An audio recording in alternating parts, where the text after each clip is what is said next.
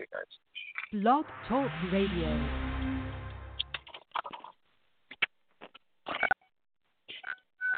There's no earthly way of knowing. Goodman is out of time. Which direction we are going? Directly El Camino. It would have been DWI.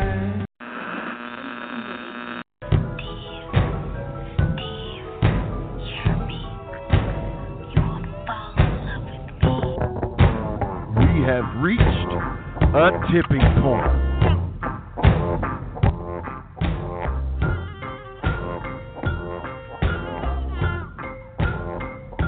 Good evening, ladies and gentlemen, and those who recognize themselves as non-binary.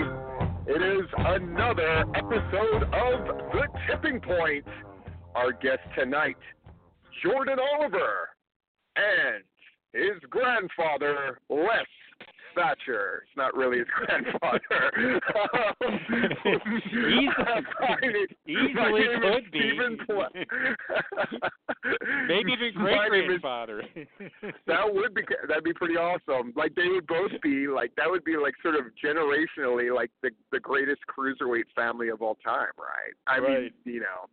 I'm Stephen Platinum, and joining me, as always, in mirth and merriment, is Larry Goodman. How you doing tonight, Larry? Oh, it's been just a merry day sitting in the emergency room with people with masks on, sniffling and snot flying, and it's just like you feel like you're just getting sick sitting there.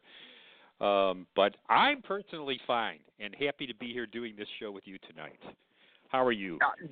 Larry, you are a true legend, and I might say, you know how they say, firemen are secretly pyromaniacs, policemen have power issues, and you are in the mental health field, and I gotta say, it's probably because you're crazy, because you put together two great guests that we're gonna see if they taste great together, Les Thatcher and Jordan Oliver. What were you thinking about when you booked those guests? Just two people I was really interested in talking to and finding out more about, like, with Les. I've spoken with Les many times, like, sort of like, what's he up to these days? What's his thoughts on what's going on? And Jordan Oliver, just an interesting character ever since he showed up on MLW and started coming in regularly for AWE. Yeah, man, it's gonna be great. Well, I'm doing well. I'm going to attempt something new tonight, as I often do. The post-award show. By the way, if you haven't listened to the award show, you need to go do that. It was phenomenal. But I did a video immediately after that was very well received. So I'm going to do a reaction video to this show immediately after. So you'll get my fresh take and all that kind of good stuff. But Larry, you had a number of topics that you sort of brought up, and I found them all very interesting. So. Well, that's good. Let's hope they really are interesting. But the first one was Gary Lamb's post a week ago, something like that, stating that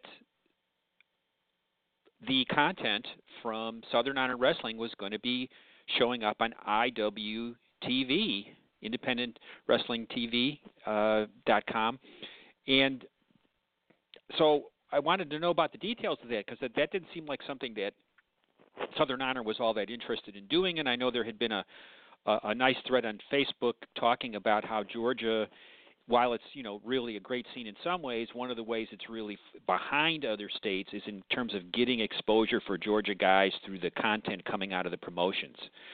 So the bottom line is that as of this Friday, all of the past Southern Honor shows will be uploaded to Independent Wrestling TV, to the site, and future Southern Honor shows will be uploaded within a few days of the live event taking place. It is, I think, one of Gary Lamb's strengths Now, on my last Patreon video, I went over ways that Gary Lamb, predictions or statements that Gary Lamb made in 2019 that were just flat out wrong. But it wasn't many. I think one thing that he does incredibly well is answer criticisms with action right away. You know, and one of the knocks was like, oh, Southern Honor, how big of an influence do they really – well, be careful of what you wish for, guys, because the people that criticized him thusly were I think they were just more hoping that he would never be relevant. And instead, I would guess that the Southern Honor product, just because of Dylan's influence, is probably more camera-ready and TV-friendly than just about anybody else going, wouldn't you think? Yeah, the one question I have about this, if they're going back and uploading the older episodes, is what are they, and I didn't ask to find out about this, what are they doing about the announcing? Because they have a number of different announce crews for these various stages in the product. And how are they going to handle that part? Video production-wise, they should be in good shape, I would think. Yeah. I mean, again, an incredibly fascinating story. And I would suspect it's going to force other people to, again, elevate their game, which is a great thing. Assuming it looks great, which I'm just going to assume right now it's going to. Yeah, because action stuff on independent wrestling TV does look and sound great. It comes across. You get the live show feel when you watch an action wrestling show on independentwrestling.tv. Comes across beautifully. So hopefully Southern Honor does as well. Yes. And another story you were interested in. Marty Scurll. Marty Scurll showing up. Well, let me just ask you. I mean, could a guy have played his cards any better than Marty Scurll has played his cards? No. That was the number one thing I was going to say. I mean, in this age of wrestling, and you can here's a weird metric in which to measure how strong wrestling is or is not, and I just thought of it. Are you ready for it? Ready. How bad can the boys work the organizations? Because the more that they can work the organizations, it is a sign that wrestling is stronger.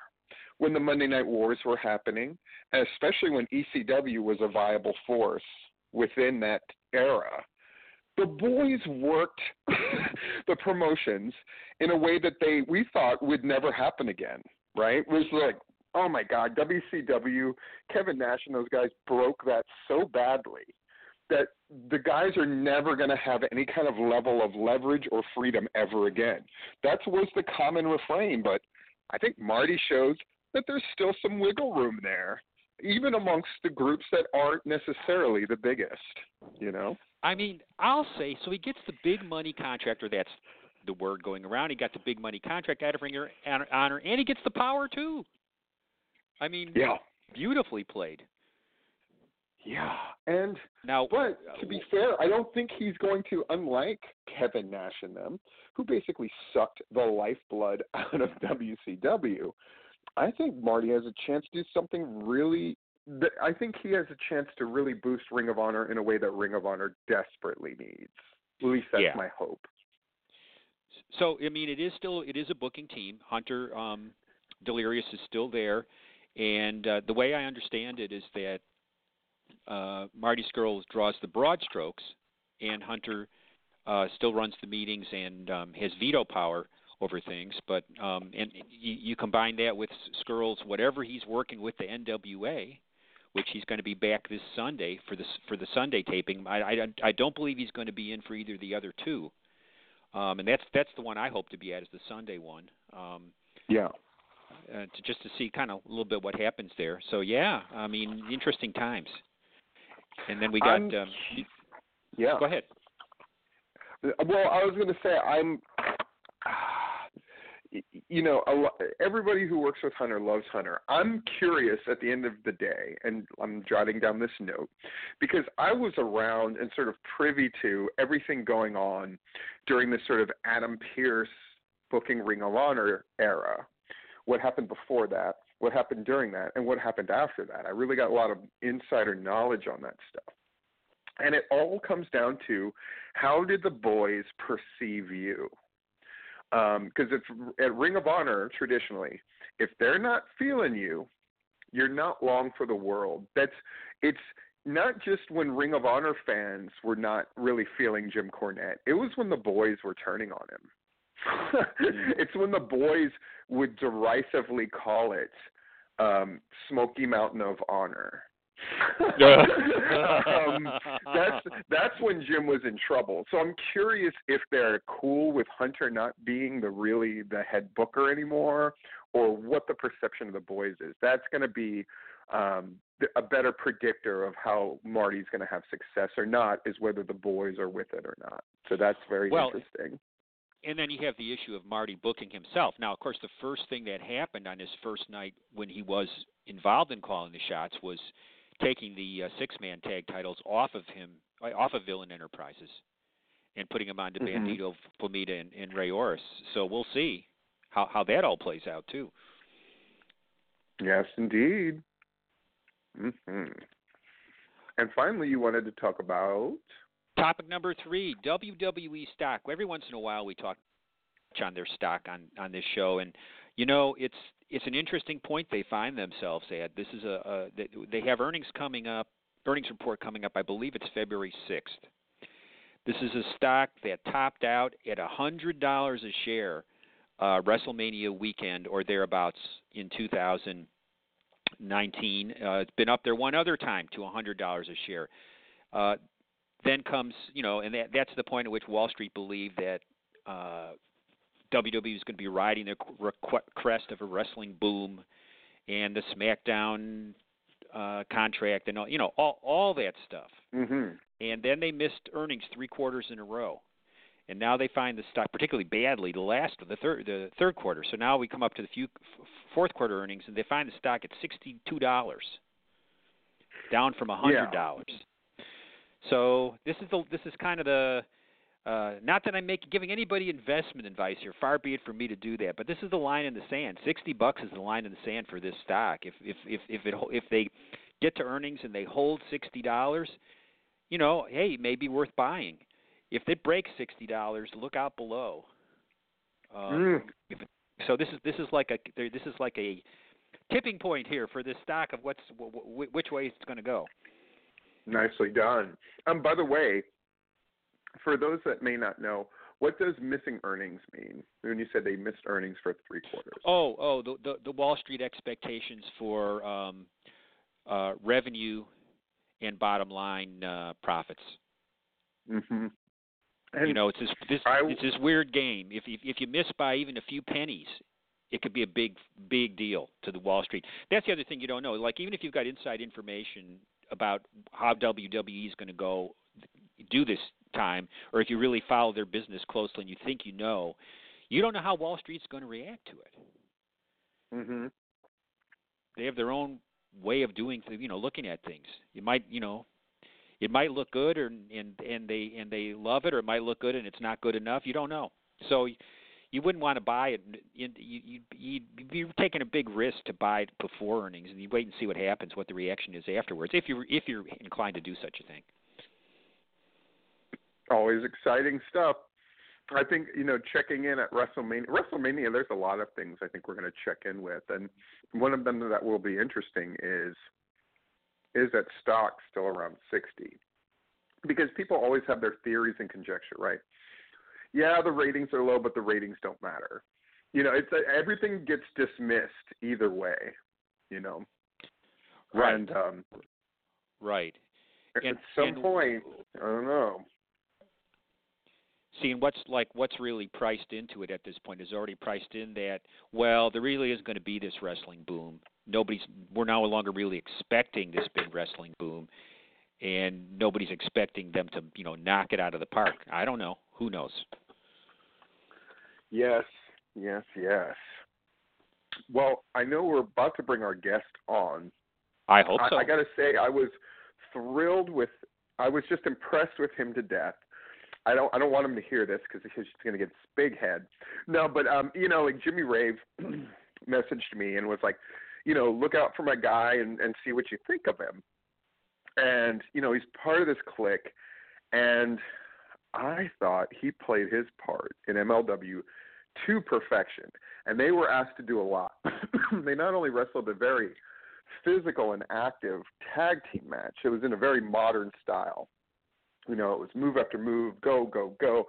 But, I mean, the supporting role that they had to play in the Teddy Hart match and all the rest of it, it was just great. I mean, he's just an unabashed character. And he's been lighting up the Georgia indie scene with, Young, Dumb, and Broke and all this other stuff and Injustice. And I just love guys that work and do their thing. I'm curious to see how he got the hook up with MLW in the first place. I just think it's a great fit for him. Maybe let's find out now.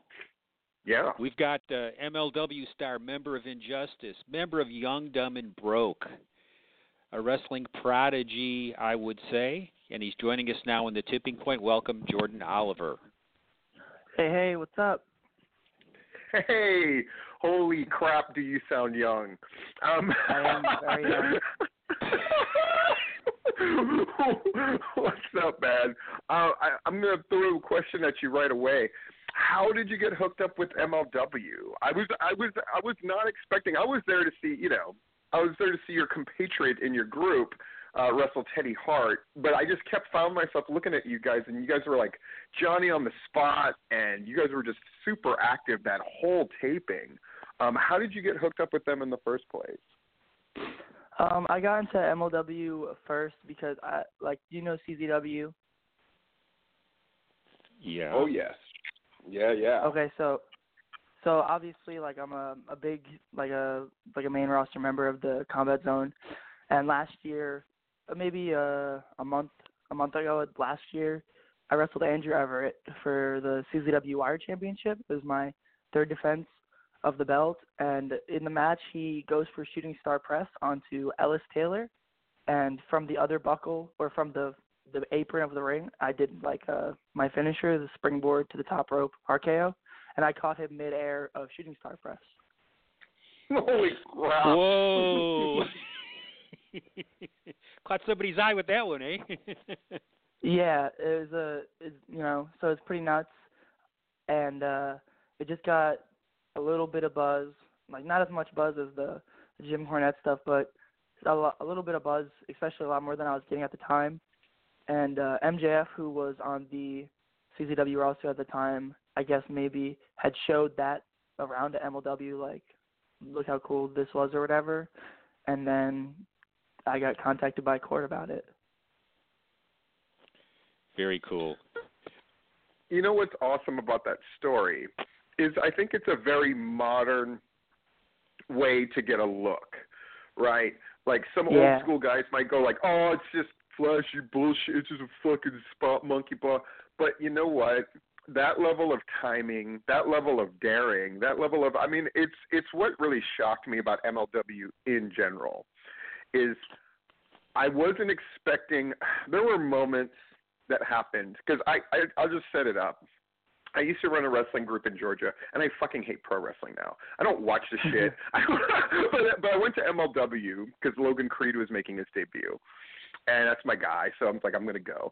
And there were parts of the MLW show that legitimately, took my breath away, where I was actually, worried in a good way. Or I was holy fuck, are they really going to do that? And then they would do it, and I was wow. It was nice to have that, kid seeing his first circus feel again. And obviously you're a big part of that kind of feel of MLW, I think. Oh, well, thank you, yeah. I like to pride myself on being it's so funny because I'm going to say throwback, but throwback is usually the 80s and stuff like that, but I like to think of myself as a throwback wrestler to 03, 05 when, guys really just wanted to fucking do it just for the love of it, just go fucking nuts. Who gives a fuck if there was tomorrow or not? Guys like Trent Acid really inspired me at such a, maybe 12, 13 years old to just fucking get after the business. And I really don't look at things a lot of me and Ellis Taylor joke around a lot oh, what if we don't make it past 21? Will we be happy with our lives? And, I just want to be able to say yes to that answer. I could die tomorrow. You never know, especially with the kind of life that I live at such a young age. But I just want to be able to say, oh, maybe if I die tomorrow, would I be able to influence another young kid to go out there and just fucking live to the best of his ability? Wow. Larry, please. So you started wrestling, pro, 15, 16 years old? Yeah, I had my first trained match at 16, but I actually broke in untrained at 15. And you were wrestling high school amateur at that? Yeah, I right? wrestled high school amateur freshman year, and I also boxed freshman year of high school. And I saw in your MLW bio talks about growing up in one of the most dangerous cities in America, Newburgh, New York. Can you tell us a little bit about Newburgh, New York?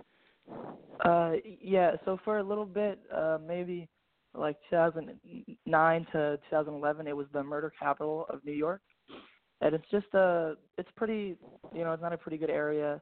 My high school had metal detectors to walk in. This is before Sandy Hook or, anything like that. On the East Coast, they didn't have that sort of stuff. So for my school to have that, it had bars in the windows. We had, it isn't actually this, but if you ever heard of an Opportunity High, it's very similar to that. As an Opportunity High it's like a Bowtech for bad kids. So my school had normal classes, but it also had classes to get you a job just in case you dropped out, because the graduation rate is fairly under 0.5% or whatever.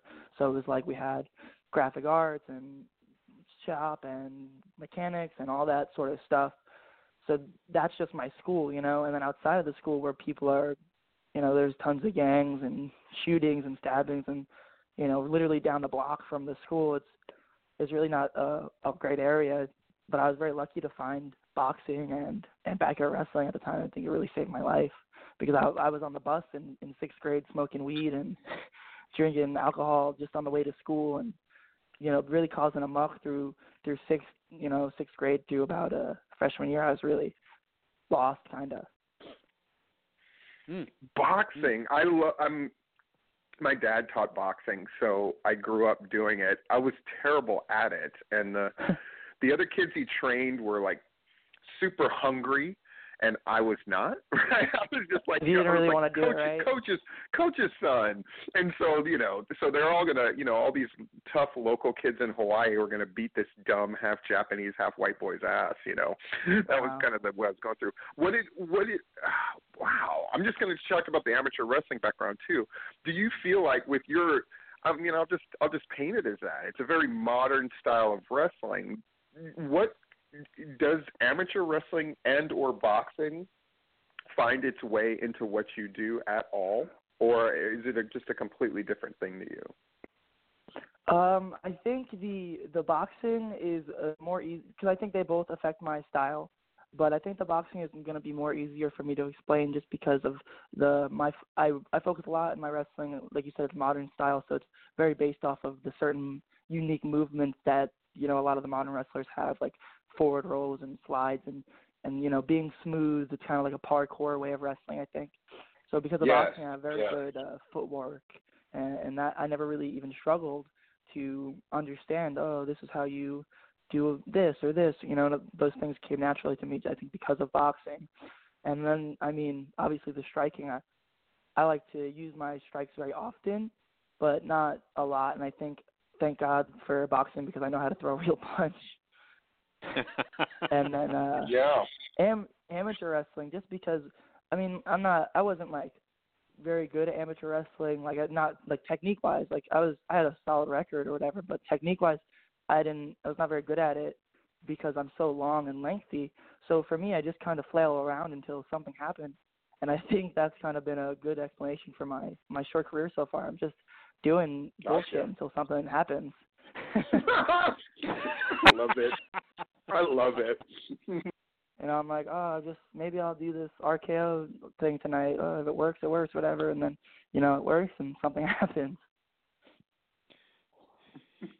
Being that we're a Georgia-based podcast, and of course, my exposure to you is through AWE and so forth. And Jimmy Rave, of course, is quite renowned and well known in Georgia. Can you talk a little bit about the influence Jimmy Rave's had on you?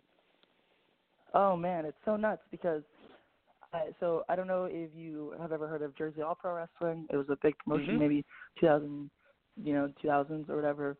So yeah. Jersey All Pro had a resurgence a few years ago, and I was on that show. I wrestled Private Party in a tag match, and Gabby Gilbert or Roxy Cotton, Jimmy's current wife, was out on that show, and she told me I looked like Jimmy Rave.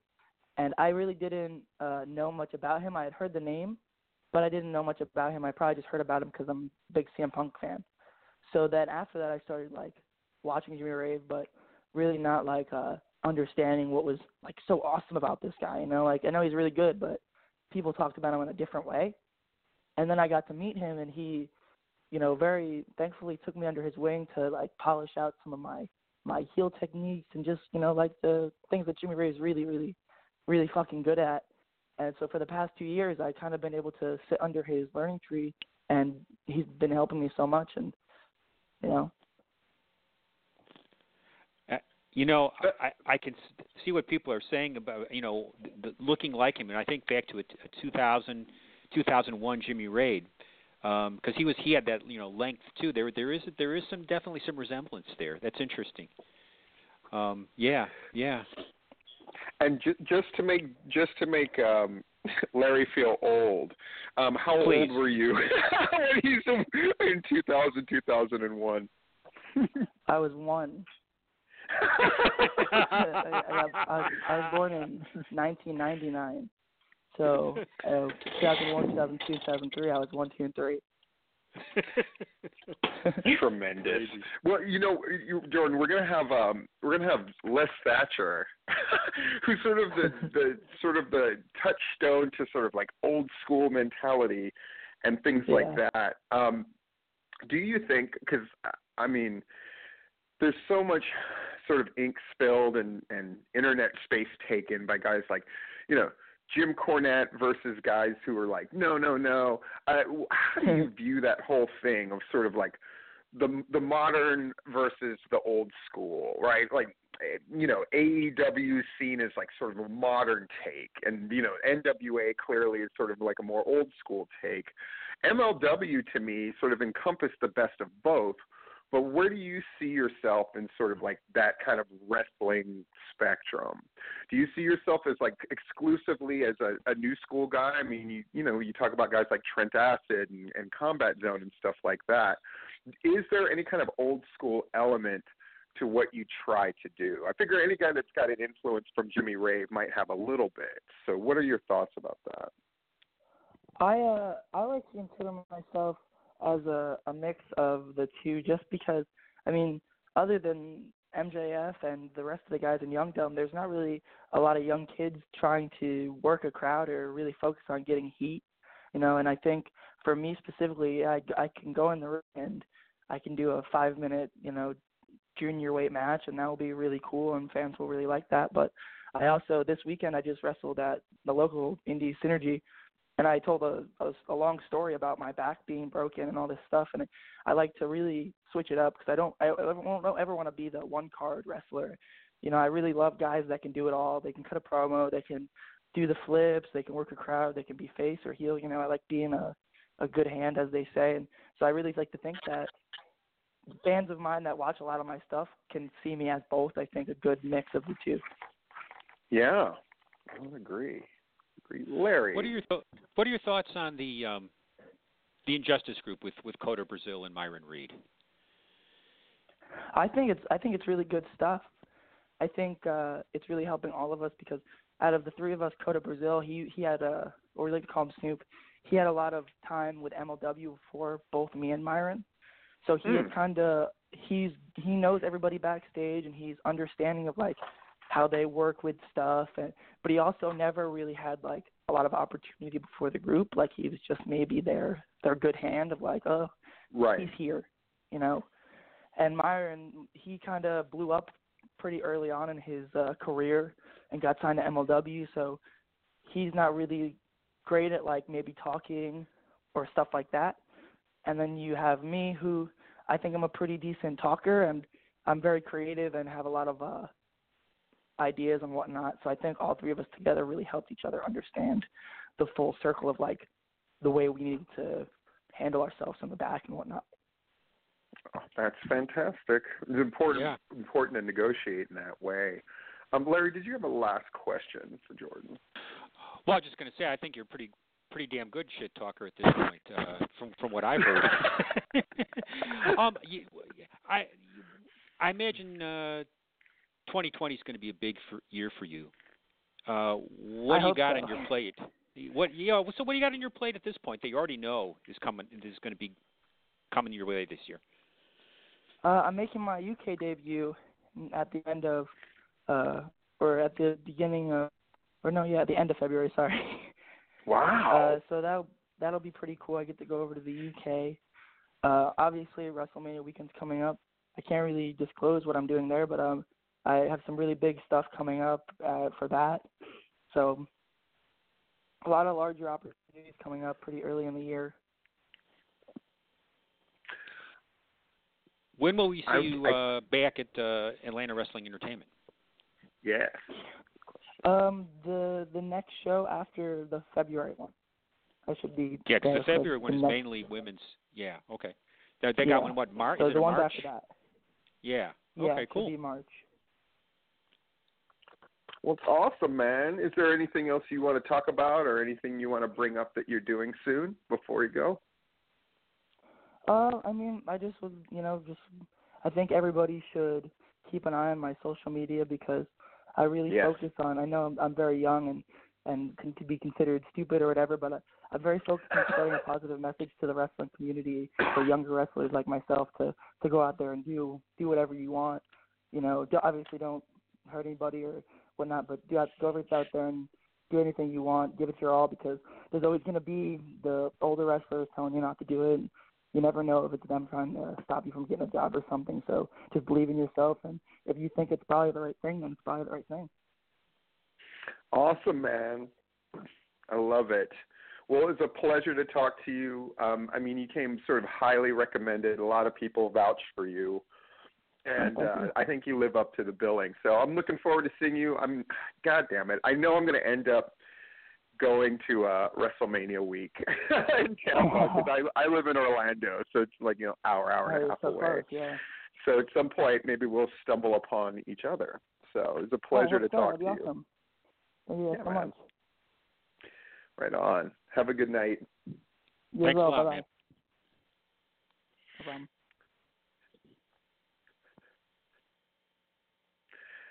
Man, Larry, I have to say, it's always great to talk to somebody who isn't afraid to talk. Does that make sense? Yeah. Often with younger wrestlers, they're sort of afraid to speak their mind, or they're afraid to have a viewpoint, or it seems like the things that they're going to say are couched in making sure that they are overtly respectful or that kind of thing. But I just didn't get a sense that he was putting on any kind of airs at all. Like, that's who he is. And I think it's great. See, this is something that old school people often don't get that drives me crazy. His job as a young wrestler is to try shit. Like, their job is to experiment and is to, yes, there's a dangerous aspect to it. Yes, there's many cautionary tales of wrestlers who have tried crazy stuff and gotten hurt for it. Absolutely. But I think we all got to remember that was sort of part of being young. One of my favorite Ric Flair stories is, he went through as can we just agree that if you're trained by Vern Gagne, you went through hell? Unlike, I mean, there's very few wrestling schools that were like Vern Gagne, right? And yet when they had his first chance, okay, do whatever you like, right, after his training was done, and he drops a fucking elbow drop like Dusty Rhodes, and fucking Vern Gagne loses his mind. Like, that's what I taught you, but that's what you do at heart. Like you said, his influences are Trent Acid. I mean, when he said, "Yeah, I like to reach back into the old school, 2004 and 5." I mean, right. But that is his legitimate frame of reference. Sure, right? He's and 20 so, years old. So I love the fact that he's 20. He's up, and he's got like kind of a. Some people would hear some of the things he said and said he has like a very reckless, nihilistic attitude. I don't think it's that at all. I think it's just the sort of indestructibility of youth in a lot of ways. And the older I get, instead of hardening my heart towards that, I'm trying to stay open to it. And I don't know if that's right or wrong, but that's my inclination at this stage in my life, is to go like, you know what? You're fucking young. Act like it. So, yeah, I mean, me too. Except I just hate to see guys do things that are probably going to shorten their careers in that sense. I mean, yeah, they got to go for it when they're young, and then you see guys that do stupid stuff and then wind up paying the price for it later. And that's the only part I don't like about it. But it is what it is. That's a great point. I mean, one of the guys on the MLW show that took my breath away was Teddy Hart, with just like. When he did a moonsault off the top rope to the floor, I mean, you were like, this guy could die, right? And Teddy Hart himself would probably tell you, yeah, I probably shortened my career. And so I don't know what the balance is, because, like I said, wrestling is about, whether people want to acknowledge it or not, it's about story, but it's also about spectacle in equal measure. Yeah. And maybe in the modern game, it leans more, maybe we're not in balance, and that's the problem, is we're definitely in a spectacle era more than a story era. But and I'm not saying that any of these injuries were related to taking too much risk, but just this last weekend, Sal Renaro, broken arm, Drew Adler, torn labrum, Drew Duckworth out for 6 months, although not with surgery. That's just from this last weekend. So, and I know it can happen, on any kind of a move, on the stupidest stuff, the most basic stuff, the guys get hurt, but, that's what happened. Hey, we got the man of the hour in the queue here. Yes, the one only, the legendary wrestler, announcer, trainer, who's giving us some of his time tonight. We've got Les Thatcher on the tipping point. Welcome, Les. Hey guys, how you doing? After that introduction, shouldn't there be a band playing and people throwing roses or something?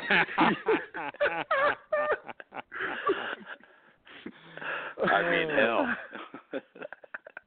Les, you do have that status, though. I mean, you're probably too modest of a man to admit this, but you definitely have like an elder statesman stat. You're one of the untouchables, I think. I think there's like 5 or 6 guys that infuriate the young, but people always acknowledge as. Come on. Yeah. You mean all the experts that have been doing this for 15 minutes, and I piss them off because I've been doing it almost 60 years and actually may have a clue? Is that what you're saying? Well, that kind of dovetails nicely into what question I wanted to ask. I was one of my personal bugaboos is the wrestling seminar where everybody and their dog seems like they're having a wrestling seminar, and every promotion at some point brings in whomever that's going to come in and collect your $20 to $50, whatever it is, and then just talk about wrestling. And I was just wondering what your take was that, because I mean, it's one thing if it's a guy like you or if it's someone like Al Snow, but it seems like there's just a host of people out there just doing wrestling seminars. What is that attributed to, and what do you think about it? To people being gullible, I guess. I mean, well, here's the thing. First of all, you can only teach what you know, right? I played 3 years of high school basketball. So, hey, you want to be in the NBA? I can teach you to play basketball. I can teach you to play at a level of 3 years of high school from 100 years ago, but I'll never get you even close to the NBA unless you're buying a ticket, right? Part of it is these guys who come in. They don't, maybe they don't charge a lot. Maybe they work on your show as well as do the seminar. And more importantly, they're not going to say anything negative about you or your promotion or your talent.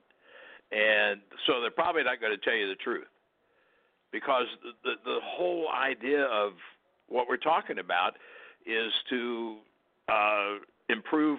If you're attending one of these things, it's about you improving, right? Or it should be. And Absolutely. so, well, I'll give you an example. I'm living in Knoxville now. I moved down here in July.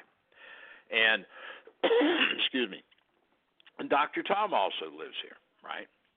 And I've been here since July. But anyway, within the last few months, I've noticed 2 indie promotions within less than 30 minutes from where I'm sitting had 2 different people, and I'm not going to knock anybody, 2 different people that had also been to seminars that Dr. Tom and I run, or weekend training camps, in to do seminars for them. And they had to travel from a distance, right? Tommy or I could have done it, on an easy evening from home. Why? Again, the difference in the caliber. And it's not that these guys don't know anything. Again, you can teach what you know. And if you haven't danced the dance, then, you can't teach it. You just can't. I mean, that's, it's insane to think. But that's one of it is about price. I would assume part of it is, about guys. I'll tell you the truth, and I won't mention the name of the state, but I've been told by a couple of wrestlers. There's a guy who's had Dr. Tom in. He's had, I'm not sure who else in. He wanted to. These guys said, bring Les in. He does a hell of a weekend camp. He'll probably tell my son he's not very good. Wow. And if he wasn't, I probably would tell him that. I mean, it's not a personal attack. If your drop kick sucks, it sucks. I mean, and you have to improve it or stop. And believe me, we're not as hard on the kids today as it was breaking in when I broke in. Take my word for it. I mean, it's not even close. And we got yelled at all the time. I never took it as an insult or anything other than a challenge. You've done something wrong, or you didn't do something, and you're a damn fool, or you're a jackass, or or I can get any more graphic, obviously. But the point is, okay, that means I need to do it better, and I'm going to show you that I can. And part of it, I think, is it's too easy to get into business today. But I'm going to tell you a crazy story that was told to me.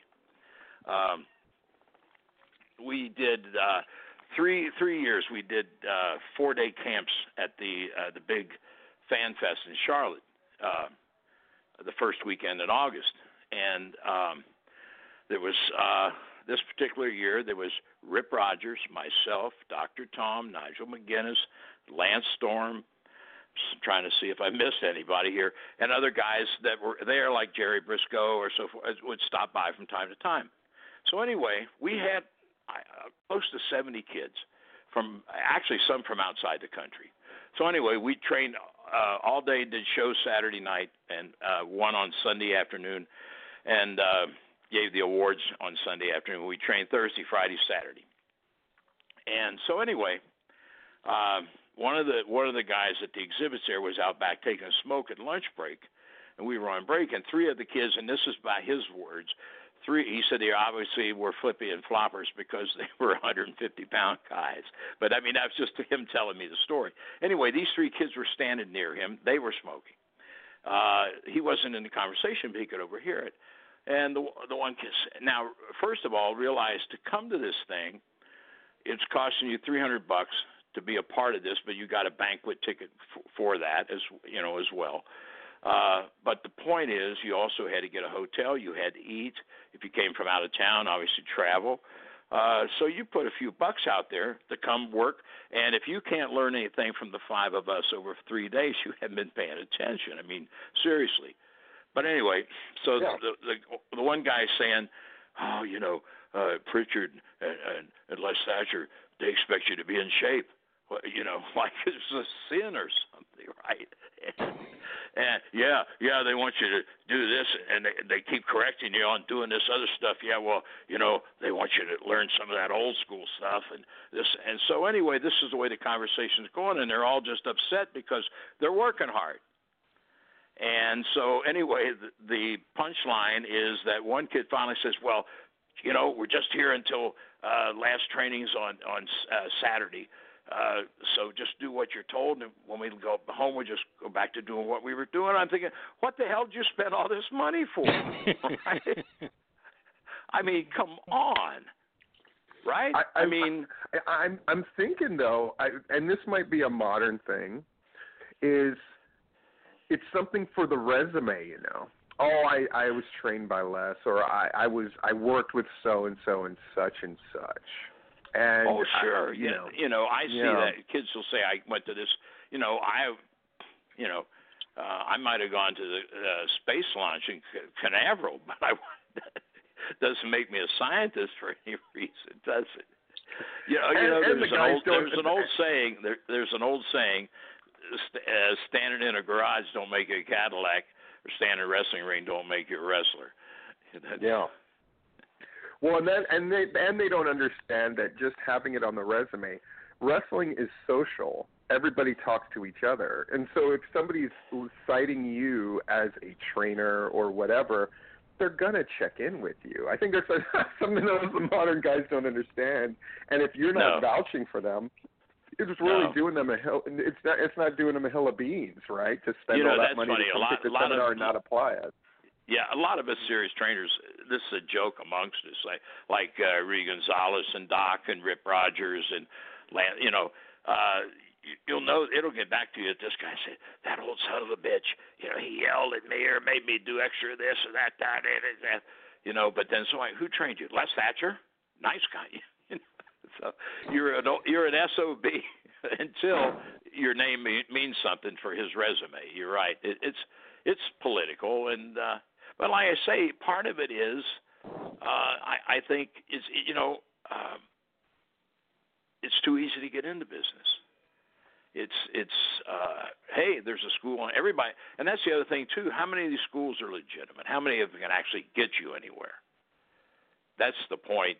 Probably most, the majority can't. There's a handful of legitimate trainers and people that I would recommend. And a couple of those people would be somebody, if I mentioned their name, you wouldn't know, but they were guys who trained under me, and I have done, along with people like Harley and Doc, I'd done weekend camps at their place and realized that they use what they learned from me. So I would recommend them. There are people whose names I won't mention who are big stars in this business that I wouldn't recommend you even sitting down to talk to. In terms, it's just like you say, a lot of it's a money grab, and it is. I will, if you ask me to do a 3 or 4 hour seminar, I will do that. I prefer to do a weekend using in-ring. And that would mean if you're booking me, we can do a Q&A on Friday evening, for as long as you want, because I'm in for the weekend. We start training like at 9 a.m. on Saturday. We break an hour for lunch, noon to 1, come back, train until, say, 5. Or if you've got a show that night in the same building or nearby, we'll cut it off a few hours early. I will work with your dressing room if you want me to, do color on if you're recording it, whatever. We do the same thing on Sunday, and you send me home on Monday. But to me, when I've got that much time, the guys, first of all, get comfortable with me. Second of all, by the start of the second day, I kind of know where each guy needs to go, or, you get a chance to see. But you want to sit and talk wrestling for 3 or 4 hours? Hell, I've been doing this almost 60 years. I'll sit and talk to you for 3 or 4 days. But it doesn't mean you'll learn to be a wrestler, is my point, right? So that's part of it, I think, too. And some guys are just repeating what they've heard someplace else. if you're going to, if it's somebody's listening to this and they're going to look for a school, find the resume and references of the trainer. Not just, hey, he's cheap. That's not a prerequisite of getting in this business. Believe me. Yeah. Larry, Les, you wanted to ask. What do you think? What do you think of what you see from the major companies on TV these days, like an AEW or WWE? What are your thoughts on? Well, the two companies that I prefer to watch. I mean, I try to watch a little bit of everything now because I do a weekly podcast on the Observer site, and so I try to look at it everything. The shows that I prefer to watch would be NXT and New Japan, because I see more wrestling. More what I mean say wrestling, more like an athletic competition, and so that's what I prefer. I made a statement a week or so ago on a show that the business is high in quality on acrobatics and very low in quality on people that you can actually call workers, in parentheses, not wrestlers, not entertainers, workers, and there's a big difference. So, those are the two companies that I prefer. There's some good stuff. A&E's, good, bad, or indifferent. They're in going through growing pains, and they're going to do that. There's some good stuff there and some stuff there I wouldn't walk across the street to see, to be honest with you. So I'm not, I'm not adverse to comedy. I have a sense of humor, believe it or not, but I don't think every match has to be an acrobatic comedy. I don't see it. Things should change up, and I think there's, enough's enough. And actually, with everybody doing virtually the same things in every match, it becomes commonplace. I sometimes use sexual references in my seminars because with young guys with a lot of testosterone, if they get bored listening to technical terms, if you mention sex, their ears perk up, right? I'll say, you remember the first time you saw your girlfriend or your wife naked? Yeah. Do you remember the 100th time? Don't bother to answer. I know the answer. My answer would be the same, and so will yours. No, because it becomes commonplace. And if I see 2 dives in the first match and 2 dives in the second match, 3 dives in the third match, by the end, I don't give a damn. And it's that simple, guys, and obviously that hard as well, because when I first got on the line here, I was listening to the whole about this is the thrill. If you want to see I know a lot of the young guys, kids want to see a living video game. Okay, I want to see wrestling. I'm still interested, and I still believe it's sellable. And I think NXT. Now I'll be honest with you, when I watch AEW. And there's people on that roster that I've worked with, people that are personal friends, and the same with NXT. But when what they call a tag match comes to the ring, for the most part on AEW, I switch over to NXT because I know it's going to be a 4-man acrobatic exhibition. So, and I've seen it. I don't need to see it over and over again. I'm more about the art of professional wrestling. I mean, I'm not. Don't get me wrong. It's not that it's not entertaining, but it's over and over again. It's my favorite movie. I don't sit and watch every night. Well, one of the things we've been batting around is, are we entering another boom period in pro wrestling, or are we not? What's your take on that? Well, I think, a lot of people talk about, all this is going on. And I'm old enough to remember when this all started back in the late 40s into the early 50s. That's when I first saw wrestling for the first time on a 10-inch black and white TV screen. And you realize in my hometown is Cincinnati, we only had 3 stations.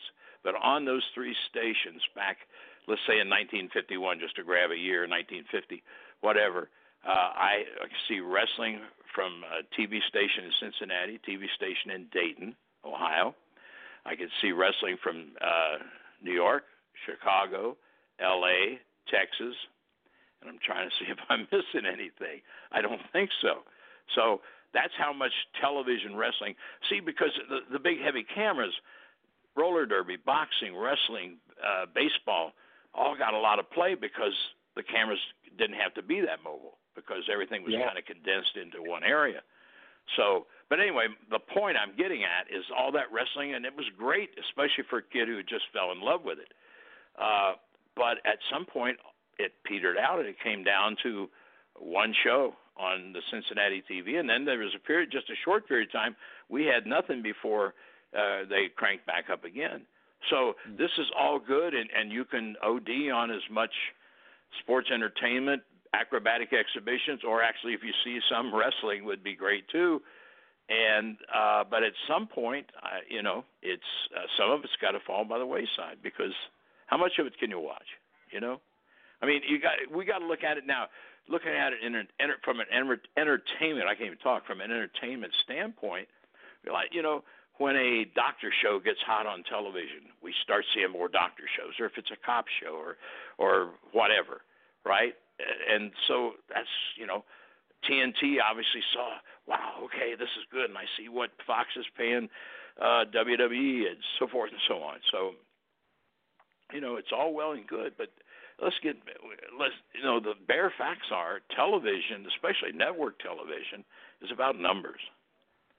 So as long as it's profitable, but I think you're going to see Ring of Honor kind of fall by the wayside simply because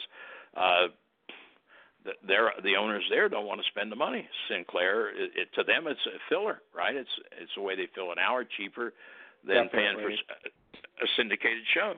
So they're not going to worry about lighting or talent, and they've been in a transition now with a new booker. I don't know how they'll do, but they needed a change. They did, and some of those guys have been there since the company started, and that's one of the things. We all have a shelf life. As great as watching Flair and Steamboat was, they're only good for so long in the same town, and when your town happens to be the entire United States of America, then you can bore a lot more people a lot quicker, right? So, but what I'm saying, I don't care how good it is or how. And the other part is there's not a lot of adult storylines. Or if you're finding some, please call me and let me know what they are, okay? Because I'd love to see them. I mean, legitimate adult storylines. But I think, and all this diversity is going to, at some point it'll end up killing itself. I think, I don't know. I don't think the business can be killed, but it seems like sometimes I think people are making a hell of a shot at it just to find out. But, well, and then you've got so much intergender wrestling going on now. Oh, don't you don't want to get me started there unless you want to hear Jimmy Cornette coming out of my mouth. I was afraid of that. Huh? I probably shouldn't have. Now, if you're that kind of horny guy and that you dig it, hey, different strokes for different folks. I personally have more respect for the industry that I grew up in than that, and that's part of my problem with it too. Realize this, Cornette or me or any of us that actually speak up, and when we do, we speak for a lot of guys who wouldn't bother. Realize at our time, you had to protect the business. If you were in a bar and some guy called you out, you better be able to kick his ass. Or if you were a heel, you were carrying in the southeastern United States, you were carrying a gun in your gym bag to be sure you got the hell out of there. So we, I think, have a little more respect for what we did, right? And when I know when I tell stories to young guys about riots, they look at me, and I said, don't worry about it. You wouldn't know how to get that kind of heat if you had to. You're too busy doing that 14 rotations off the top rope. And you don't sell. My God, we can't ask that. But anyway, no, the intergender thing is, listen, you can put Ronda Rousey against Brock Lesnar, and the minute he gets a hold of her, it's over. Period. End of story. So, and I will say this, Tessa, to me, I worked with Tessa at one of those Charlotte things that I was telling the story about, and enjoyed training with her. And I honestly think she's one of the best female talents in the industry. but she still wouldn't be my world heavyweight champion. I don't give a damn. And because it makes no sense. So now this means she cannot lose to another woman, and she better damn sure beat every other man that she faces, because she is the heavyweight champion, so she's gonna have to wrestle somebody else too, right? And if she beat, I mean, how does this make your male roster look, for Christ's sake? Except, well, and here's the lazy answer to all the questions that you're asking and I'm trying to answer. The current lazy answer for this time in my life is, well, everybody's smart, so it don't matter what we do. Now, isn't that a great answer? That's the lazy man's answer. But my answer to that is no. First of all, when I was 10 years old, I knew Roy Rogers really wasn't killing all those outlaws in the movies I was watching. But I knew it was a work, but it still drew me in. J.R. Ewing, played by Larry Hageman on Dallas, was the greatest heel I've ever seen. I knew that was all a work, but I couldn't wait till the next episode to see somebody's going to kick his ass. So believe me, if you know how to sell it, the people will buy it. So if you actually can go out there and get, and they know it's a work, I know it's a work, but you can draw them in and let them suspend their disbelief, because that's what they're doing with movies and television series. But everybody's smart, so I can do anything. Well, I can grab my dick and walk around, and people think I'm cool. Okay, whatever. Hey, hello? You guys yes. One of the things that caught my attention and about this particular time was finding that old Rich Tate article where he was talking about you leaving Georgia Championship Wrestling. At that time, it was 40 years ago this week. Now it's 45 years ago this week. And there was a pretty good story attached to that. Maybe you could, tell a story for our younger listeners to educate them a little bit about some for of the posterity. Right? Yes, please. Thank you. The old Ranger. By golly, let me tell you about the old days when we circled the wagons and shot the Indians and all that shit. Oh, yeah. Okay. Yeah. Okay. Well, the idea was for me to come in, and so Gordon was making the trip from Tampa every week. And the idea was for me to come in and handle PR in the office. And I was going to end up wrestling eventually, but what would get me started on TV was that I was injured, and so I was doing color with Gordon. So anyway, and the idea was at some point Gordon was going to stop making the trip. But then once I got the lay of the land, and once I got involved in the PR end of it, so I sat down with Watts and with Bill Watts and Leo Garibaldi one afternoon, and they were saying, well, maybe we can start cutting Gordon off. And I said, guys, since I've been here, you've talked about wanting to parallel the professional sports in the Atlanta area, right? Which would have been the Braves, the Hawks, and the Falcons. So I said, well, if we're trying to parallel them, if we're trying to look like them, perceive it, and at that point I had gotten some crossover PR with the Hawks and some other things. But anyway, I said, they all have broadcast teams, and realize in our business, guys, at that point, that wasn't the case for the most part. Usually it was just one man on the desk, maybe, and a wrestler would sit in. But I said, the Hawks, Braves, and the Falcons all have broadcast teams. And so so they agreed with me. So, okay, we'll keep Gordon coming. Well, then Jim Barnett bought into the office, and Jim Barnett gave me the name Thatcher. That's not my real last name, but I got that name from Jim. So I'd worked with him in the past, and we had a good relationship. And Jim was always straight up front with me. He was always very candid. So anyway, he calls me in the office one day, and he had his penthouse there and his chauffeured limousine and the whole 9 yards. And he said, Leslie, the budget doesn't allow me to keep two commentators. And as much I gave you your name, and I like your work, and we go way back. But I want to buy into the Florida territory as well, so I've got to kiss Eddie's ass, meaning Eddie Graham, who was one of the owners in Tampa and a mover and shaker in the NWA. So I've got to keep Gordon, which means I've got to let you go. And he said, I've already talked to Jimmy Crockett and George Scott in Charlotte, and they would love to have you back, or if you prefer, you can look around and go somewhere else. And I said, no, I have a good working relationship with the Crockett office, so because I was in the office there as well, plays TV and wrestling.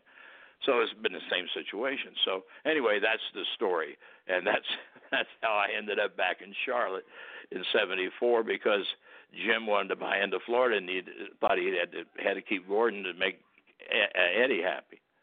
Is that the story you were talking about, Larry? Yes, it is. Yes, it is. Okay. Yes. Only I didn't do the Barnett voice, right? Is that? Oh my God, Leslie. Oh my God, Leslie.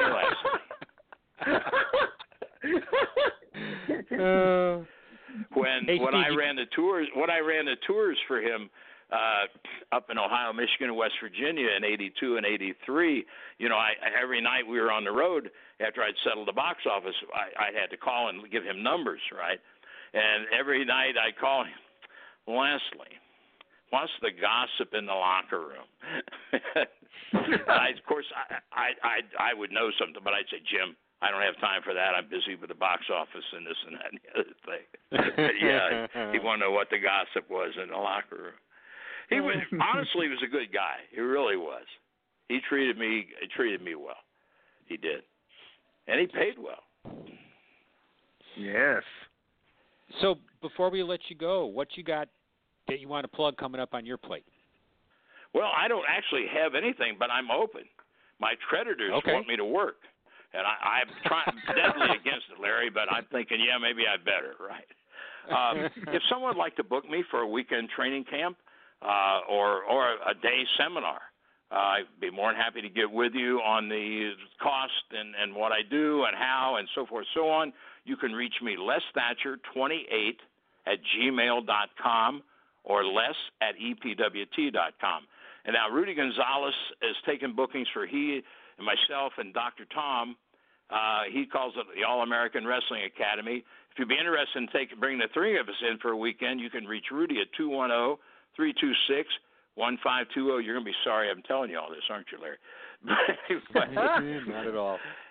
And now, there is a Les Thatcher, I'm a Les Thatcher Guy T-shirt available at Pro Wrestling Tees, but more importantly, you can be a part of Pro Wrestling T-shirt history, because the very first ever wrestling T-shirt on the market in 1972 was put out by Jack and Jerry Briscoe and myself, and it's artwork by Jerry Lawler, and it's pen and ink artwork of Jack and Jerry with their autographs, and it's a Briscoe Booster T-shirt, so that's available there as well. So, or you can send donations. I don't have a GoFundMe, but I may start one of those too. I don't. Nice. Are you guys doing the NWA pay-per-view live and in living color Friday or what? I'm going Sunday. Yeah, Larry, is the NWA okay with you being there this time? Well, I bought a ticket this time, so they're going to have to be okay with it for this one. Yeah. You mean they kicked you out, Larry? Well, there was a thing where they told Mike Johnson wanted me to cover it for PW Insider, and they said they weren't going to allow they didn't want any press for their first one, and then they wound up allowing it. I can see why.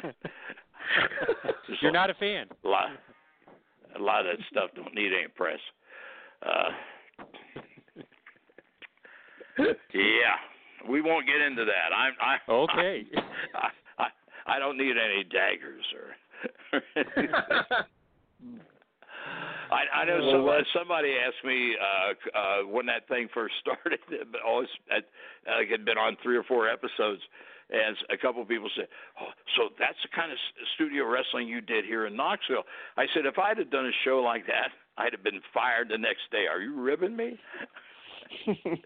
No possible way at all.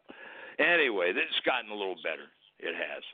I mean, I hope everybody makes it, guys, because that means a lot of good wrestlers will have work. Right. But, right. At some point, I think some of these guys are going to fall by the wayside. They are. It's the nature of the beast. Indeed. But you keep on doing your thing, and you still got God bless us, and as all of us get older and our friends start to fall by the wayside, you're still got your marbles rolling around, and you're still a powerful voice in wrestling. So, you know what's scary? People say when you're 90. I said, "Geez, I don't want to be around that long." I mean, I don't. but I saw on TV, on the news, on TV a few days ago, there was this old Marine, 104, singing the Marine's hymn, and was just as, I mean, he did seem to have all his properties and was getting around his own. I thought, oh my God, I can't afford to live that long. I mean, I just can't. Anyway, that's neither here nor there. But yeah, I had no idea I'd be around this long, and when I broke into business, I had no idea 60 years later I would still be beating my head against the wall. But here I am. Yeah, and wrestling is all the better for it, I think. Definitely. Yeah. Well, thank you. I hope my legacy is a good one. I mean, I hope I've left something of value to the world, other than a couple dives and a Hurricane Rana. Thanks a lot, Les, for giving us some of your time tonight. Hey guys, some of your wisdom enjoyed with us. it. I have, and thanks for having me on. We'll do it again sometime if you want. Let me know. Will do. All right, guys, take care now. You too. Thank you, Bye-bye. sir. Nice.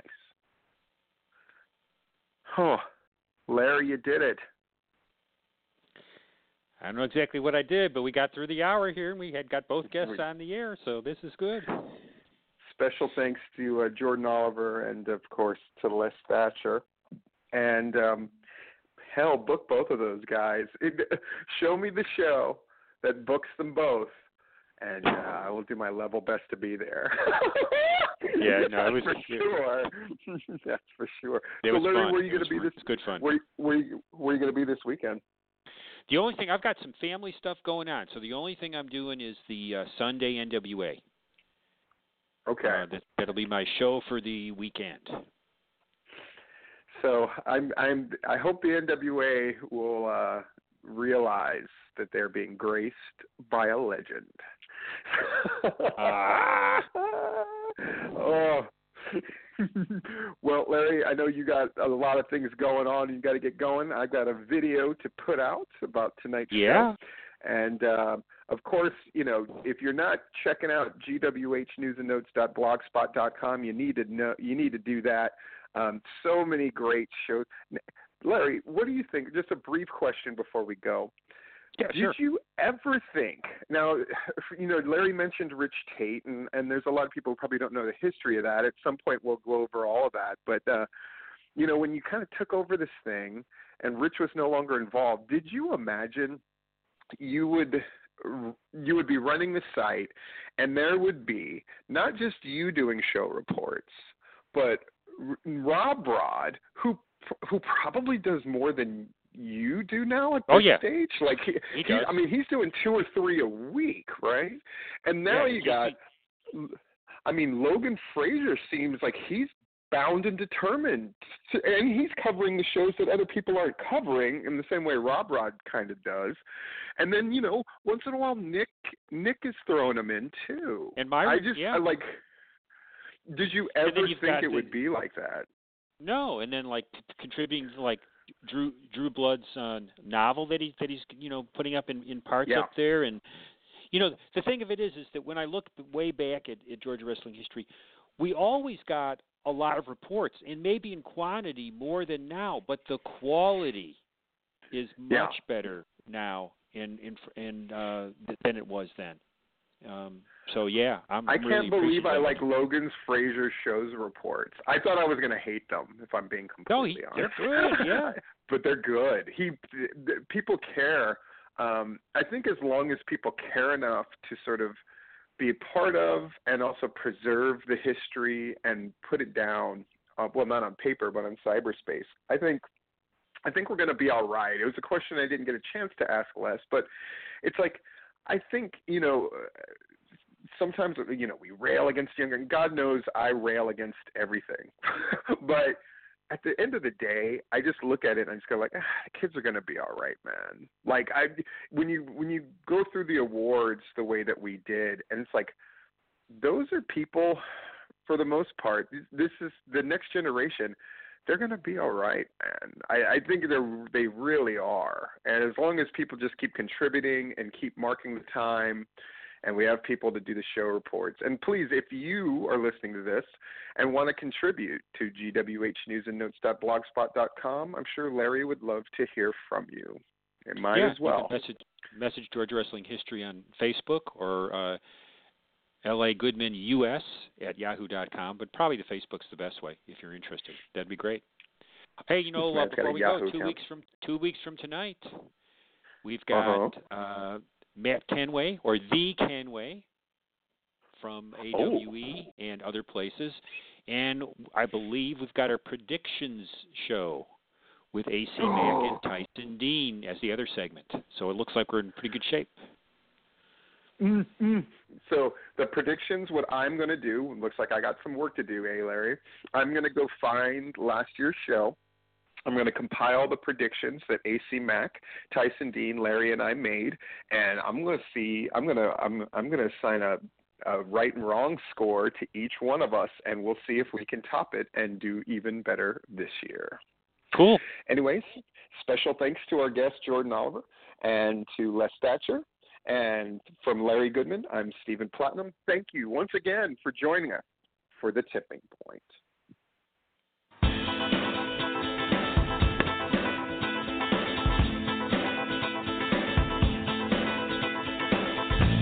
We thank you for listening to this broadcast, a production brought to you by the GWH Radio Network. Stay tuned to GeorgiaWrestlingHistory.com for the latest information on upcoming events and more. As always, we thank you for your continued support.